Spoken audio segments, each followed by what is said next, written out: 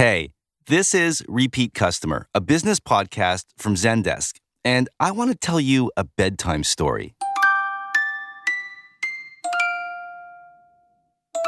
No, not that kind of bedtime story. This one starts in a hotel room in Las Vegas. When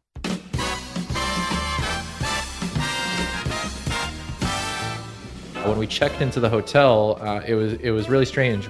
We put our stuff down and after a long flight, we lied down on the bed. We're like, oh my God, these sheets are really great. Rich and Vicky are a young couple, like mid-20s from Brooklyn, on a quick getaway to Vegas, and they lie down on the most comfortable bed sheets ever. What was so nice about them? You know what? At the time, I couldn't tell you anything other than they just felt great. Like they were smooth and soft and felt like, broken in and lived in. Like they were just really, really nice and had the perfect weight and texture. Like they weren't too swarming and warm. They were lightweight and crisp. So now Rich has to have these sheets. And it was interesting. The hotel we were staying at actually had a store in the lobby that sold all the furniture and fixtures that were in the room. So you could bring home the lamps if you liked them, the mattress, or the sheets in our case. So we went downstairs. We tried to buy them because we love them so much, and we found the price tag was a little outrageous. Totally outrageous. $800 for a sheet set. Wow, that's a lot of money for bed sheets. I mean, they were really nice, but we were in no position to spend that kind of money, and we never had before. So normally, what happens in Vegas stays in Vegas, but Rich just can't let this go. I came home from the vacation, and I was kind of obsessed. I went down this rabbit hole, and I was searching in forums and Reddit. How can I back channel my way to get a cheaper set, through the distributor or something? And although I didn't find the distributor, what I actually found was a lot of people looking for the exact same thing, which kind of made me feel not so crazy in that moment. It was like, okay, I'm not crazy, and I got to figure out another way to find these sheets. Rich searched and searched, but sadly never found those Vegas sheets. But he did find other people looking for the same thing. So still totally obsessed. What he did next kind of blows my mind. My name is Rich Fulop, CEO and co-founder of Brooklyn Inn. We're a direct-to-consumer company founded on the philosophy that people deserve simple, beautiful home essentials without the luxury markup. That's right. Rich wanted those bed sheets so badly, he started his own company to make them. It's called Brooklyn Inn. Welcome to Repeat Customer, an original podcast from Zendesk about how companies create great customer experiences. My name is Mio Edelman, and Zendesk is a customer service and engagement platform. Today, we enter the surprisingly fascinating world of bedsheets. Brooklyn Inn, along with a few other bedsheet companies, as well as a couple of mattress companies, caught the traditional bedding industry totally asleep on the job by creating an actual customer experience where there really hadn't been one before.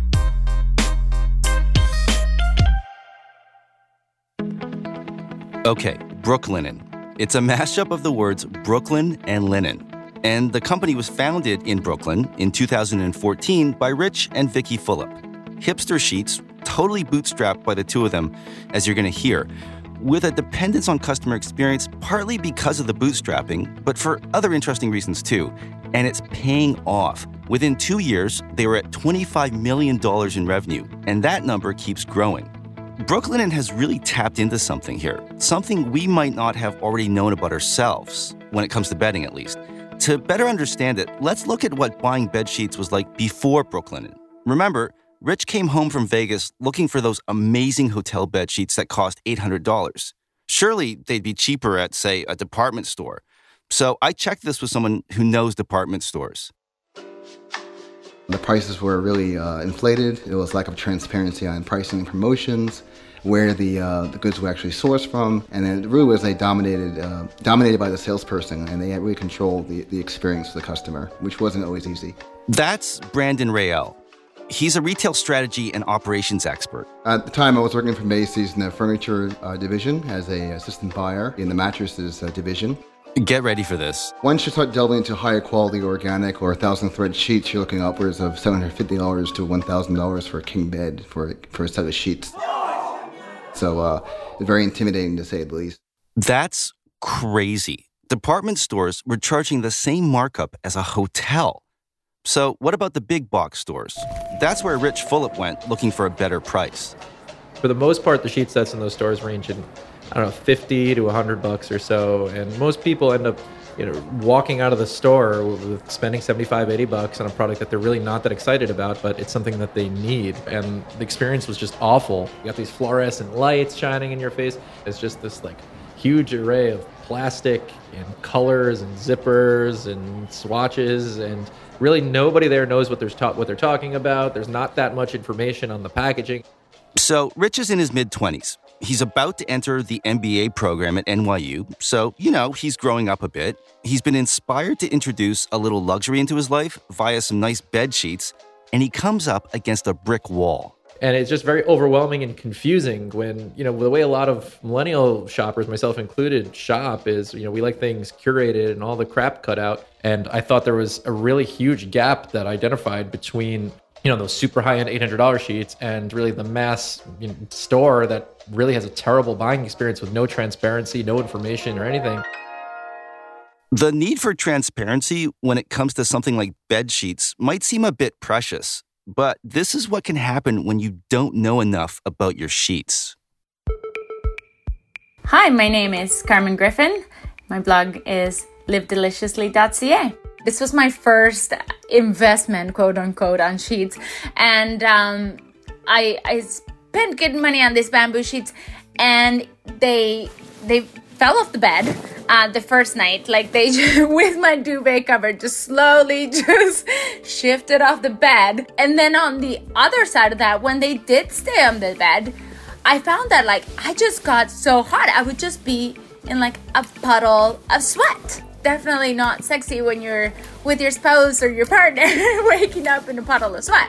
It was kind of embarrassing because I guess he didn't really, he didn't know what was going on. So he woke up in the middle of the night and he just turned to me and he's like, "Did you just pee the bed?" Now, that's some bad sheet. Sorry, I had to say that. We thought there was an opportunity to have a really great customer experience where we're explaining things to people, really kind of guiding them along in the process to make sure they get the product that they're looking for and that they're really going to be excited about. This happens to me all the time. I decide I want something, I go to buy it, either can't find what I'm looking for, or the shopping experience is too irritating. So I'm like, you know what would be a great idea for a business? Except in my case, it remains just a great idea. Not for Rich and Vicky. They decide to actually do something about it. But remember, they're in their mid-20s. It's not like either has ever started a company. I was calling factories all over the world. I talked to one here in the US, and he was so shocked. He was like, "I haven't gotten a call from anyone under 50 years old trying to enter this space." I was like, great. That means I'm probably on the right track here, is what I thought to myself. So what we did was we identified, who we thought the customer was, and it was this gap, call it 23 to 39. Sweet spot is like mid to late 20s, but because that's who you were. That's who we were. Rich was like, no one's making bed sheets for this really big demographic that I'm a part of. But does anyone else actually care? I mean, he'd found people searching for the same hotel sheets. And if you go on YouTube, there's tons of videos of people trying to get their sheets to feel like hotel sheets. So this is where Brooklinen, before it's even Brooklinen at all, starts focusing on the customer experience. So we went to the big box stores and the department stores, and we kind of just hung out in the bedding section. And we'd say, "Hey, do you shop online?" "Yes." "Do you buy your, clothes, apparel online?" "Yes." "Do you, shop for furniture, home goods online?" "No." "Do you shop for bedding online?" "No, never." "Do you know what brand of bedding you have?" "No." "Do you like your bedding?" "I guess it's okay, but it could be better." And we were kind of getting to this point where, we talked to some 500 people in this manner, not only in the store, but also we went to coffee shops as well around town where people would kind of hang out and do work. What we ended up finding out was nobody had any brand loyalty or brand knowledge here. With some categories, they were just so boring that you never really felt that sense of loyalty because there was nothing to be loyal to, right? Hi, I'm Liz Segren. I'm a staff writer at Fast Company magazine, where I write about retail and fashion. The reason they didn't developed these brand identities is because they thought that sheets were these irregular purchases. Like, what is the point of creating a brand identity around a pair of sheets when it's not something that you're going to sell somebody, multiple times a year? When somebody's sheets get really old, they'll go out and buy another pair, and that's it. We're going to hear a lot more from Liz. She has some really interesting insights into Brooklinen's success. But first, Rich took that market research a step further. And this was all happening while he was still in school for that MBA. And when we asked them, we said, look, how much would you be willing to pay if it was, A, B, and C? It was a great product. There was social proof. There was good photography, like all the things that could help you be guided in the process. How much would you be willing to pay? And at the time we came out, we're like, okay, we're going to offer those $800 sheets for $200. And that's really not what we found out. What we found out was most people were spending $75. So we had to come out of the gates and be closer to $100. If you're like me, you're probably wondering, how can someone sell $800 sheets for between $100 and $200? The blueprint was direct to consumer, cut out the middleman, and sell direct to the customer. Direct to consumer, that's how. At the time, there weren't a lot of direct to consumer brands, very few. So I was a customer of Warby Parker. I got my glasses there, and I'd worn glasses since like the second grade, and it really changed my perspective on the space in general. I had recently bought pants from a company called Bonobos that I think they only made pants at that time. Both of these brands, were selling products directly to consumer and were charging less than competing brands. A lot of stuff is direct to consumer now, but not as much back then. So it helped that Rich's target demo had grown up online. But with the advantages of direct to consumer also came some challenges. It sounds easier than it actually is, obviously, because you have to master supply chain and the product and the service and the marketing. There's nobody else to assist with that. And that's what those sales channels do. Those department stores or those big box stores, they handle all of the inventorying and the sales force on that stuff and the service. We had to do everything. The decision to try direct to consumer meant they would have to do everything. And they means two people, Rich and Vicky bootstrapping Brooklinen. But it played into their focus on customer experience. And that was an opportunity also to really sell to the customer and explain to them of why our product is great. We're really proud of our product. We think we have a best-in-class product. So we want to tell everybody about it and explain to them why. Direct to consumer is an opportunity to talk directly to the customer and not only explain to them, but also get feedback. We're going to talk more about this positive feedback loop in a few minutes. But at this point in Brooklinen's story, the big thing direct-to-consumer gave us, besides a much better price, was the transparency. They really help you through the process of buying sheets, something Rich felt was really missing from the existing in-store experience. If you go onto Brooklinen's website, as I just did, you too will become an instant bedsheets expert, able to talk about long fibers, weaves, single-ply yarn, and thread count. Thread count. Until now, the only thing anyone I know ever mentioned when talking about bed sheets was thread count. But did you know it's an easily manipulated metric? So Brooklinen launches direct-to-consumer with one type of bed sheet. When we first started, it was cool, it was crisp, it was thin, it was kind of like that freshly pressed button-down. And for people like that bamboo sheet victim, Carmen, who you heard from earlier, what was this new experience like? I love that feeling when you go into like a fancy hotel of getting into the sheets and just feeling like you're getting hugged by the sheets and they're soft and it's like butter on your skin and it just feels like I'm being transported into luxury hotel. It's amazing. I love that. Somehow, Brooklinen had managed to approximate a hotel sheet experience at a fraction of the cost. And they kept it super simple in a way that also oddly gives you great variety. What you see in the big box store is the zipper bag with, one color all around. What we said is, hey, if we offer 8 colors, all centered around the same color palette, and all the patterns, like our stripes or our window pane, it's all based on the same color palette. So you can mix your pillowcases with your duvet cover, with your sheets. The mix and match approach to buying sheets was a game changer.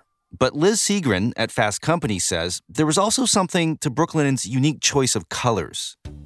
First of all of their products are very gender neutral. In the past, a lot of bedding companies had very sort of feminine marketing and very feminine products. Like, bedding was often pastel colored. All of the imagery around it was very soft and these very sort of feminine home backgrounds. Brooklinen just had a very different aesthetic. I don't think they have a single set of pink sheets. I've never been pitched or marketed to in this product in my entire life, yet it's something that I've interacted with. I like simple, solid color, clean whites or grays, that are very neutral. I'm not a decorator. I want it to go with my stuff and be easy and turnkey on that stuff. And I think, I can't speak for all guys, but I think it's something that's very relatable and something that people really gravitated to. Like, this is the solution. It's easy. It's going to come to my door. It's going to match everything, and it's going to be extremely comfortable. Brooklinen started marketing to guys, something that hadn't really been done before. My husband's a great example. We got a pair of Brooklinen sheets that were like gray, and he really liked the experience with it. And because it didn't seem like the brand was marketing to me, and it seemed like, it was marketing to both genders, he suddenly, developed some interest and loyalty in the brand in a way that maybe he wouldn't have before. For most bedding companies, there's an 80 to 20 customer split, women to men. For Brooklinen, it's 50-50. So Brooklinen launches with a different product experience and an actual brand identity that people felt something for. They targeted underserved demographics, not just millennials and men, also urban hipsters with those cool, muted colors and patterns, and they benefited from some good timing. Casper launched on the same day we did. No. Really? April 22nd, 2014. And we had no idea about them. Oh, wow. So it is it's a broader cultural thing that's happening then. Yeah, definitely. There certainly was something to it that was deeper, that we were striking a chord and identifying a problem there. And my perspective on the mattress industry is, as it explodes, that's great. I mean, it brings more attention to the space. More mattresses need more sheets and more pillows and so on. So, all boats rise with the tide. At the same time, the idea of sleep as a health concern was starting to gain some traction. It's so interesting that sleep itself has been commoditized, right? And it's very compelling because, there's, as you're saying, there's all this other research talking about how not getting enough sleep every night was going to kill you. It's going to increase your chances for all these diseases. It's going to make you fat. There's all of this research that talks about how important sleep is now. So as we started to prioritize sleep, where and on what we slept became more important. But there were other cultural forces at play here too. Yeah, I think that's really fascinating. We saw this whole direct-to-consumer evolution sort of parallel what was going on with millennials. So, the first wave of brands that hit the market that really resonated with millennials were beauty brands like Glossier, things like that. There were like all these fashion startups that entered the mix. And then we got to all of the home brands that started using this direct-to-consumer approach. And I think that was because these were increasingly more expensive price points. And also millennials were they were getting older. They were spending less disposable income on fashion products and more on, their homes. From an experiential standpoint, I think it goes beyond just mere identification to almost a confirmation, and I'm just trying this out on you, but a confirmation of becoming an adult by spending a bit more on these sheets and viewing our living spaces as a little more important. Is that fair?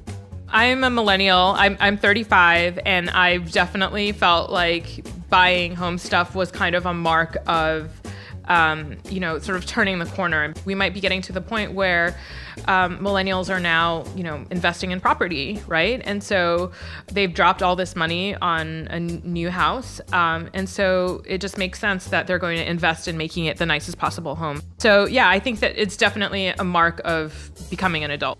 On social media, this is called adulting. You see it everywhere. Posts, photos, videos of millennials holding up a purchase or doing something that they hashtag adulting, proof that they're growing up. And speaking of social media, Instagram especially has had a huge impact on the role of bed sheets and duvets in our lives. I know that sounds funny, but it's true. Instagram has become this really important means of communication and really important means of storytelling, especially for the millennial generation. And I think Gen Z as well, more so than Facebook. But what this means is that if you're constantly taking pictures of what you're up to in your life, your backdrop almost, matters as much as what you're wearing.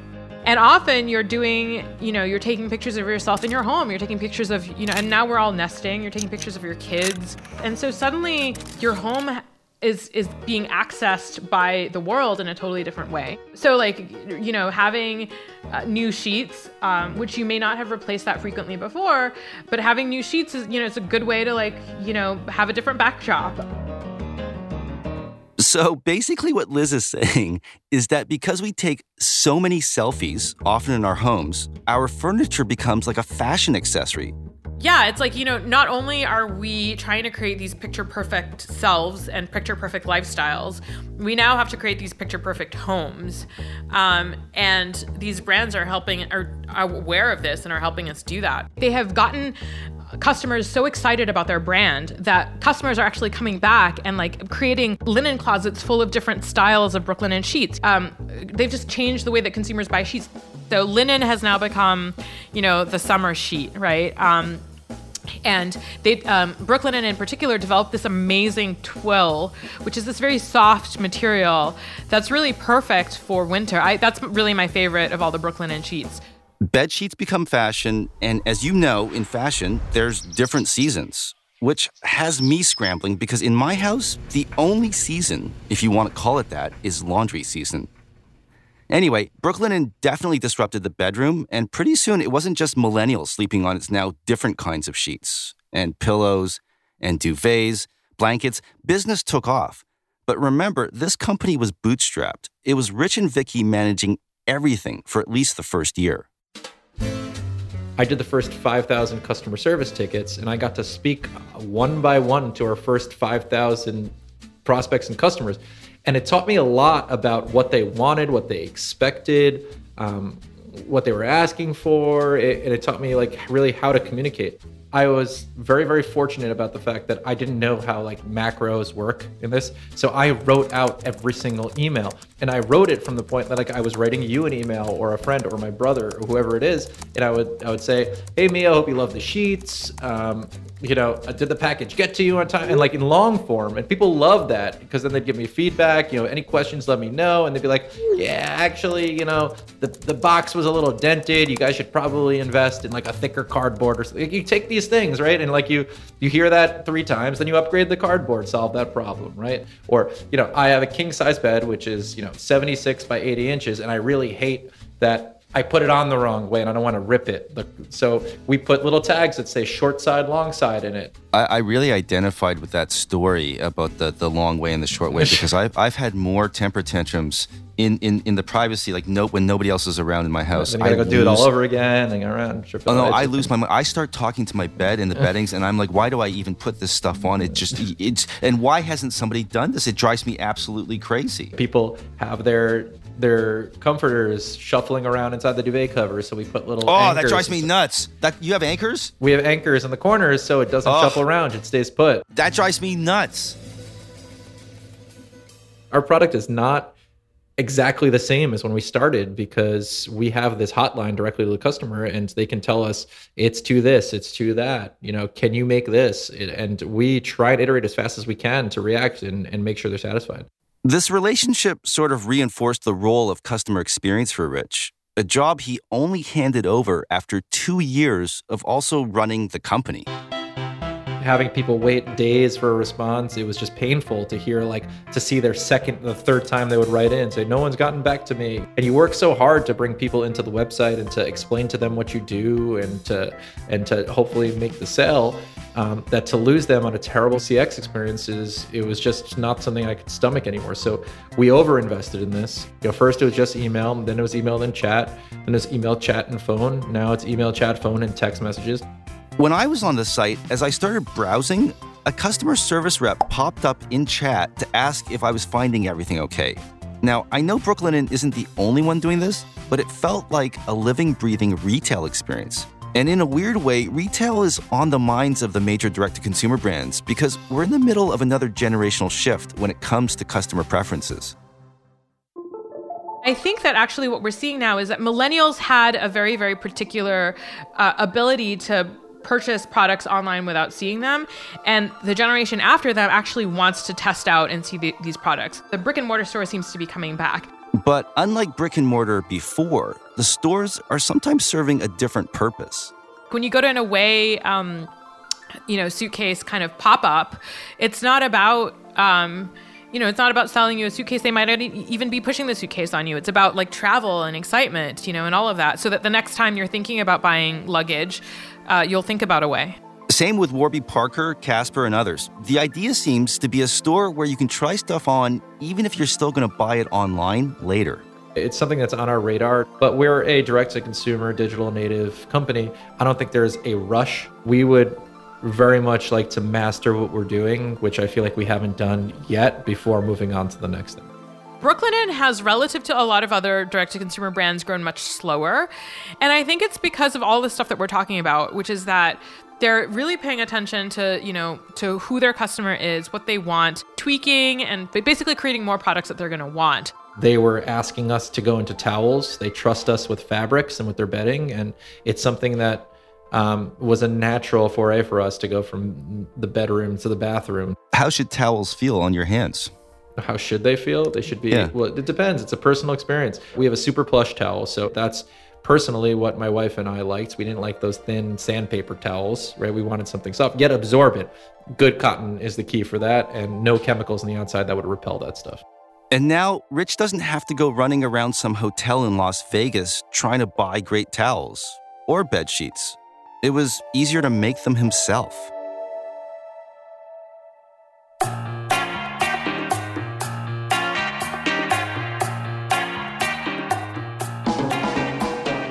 Okay, you've been listening to Repeat Customer by Zendesk, a show about how customer-focused companies create great customer experiences. We post a new episode every 2 weeks. And if you're looking to elevate your company's customer service game, check out Zendesk.com. Because the best customer experiences are built on Zendesk. And you can learn more about this podcast at zendesk.com/repeatcustomer. Thanks for listening.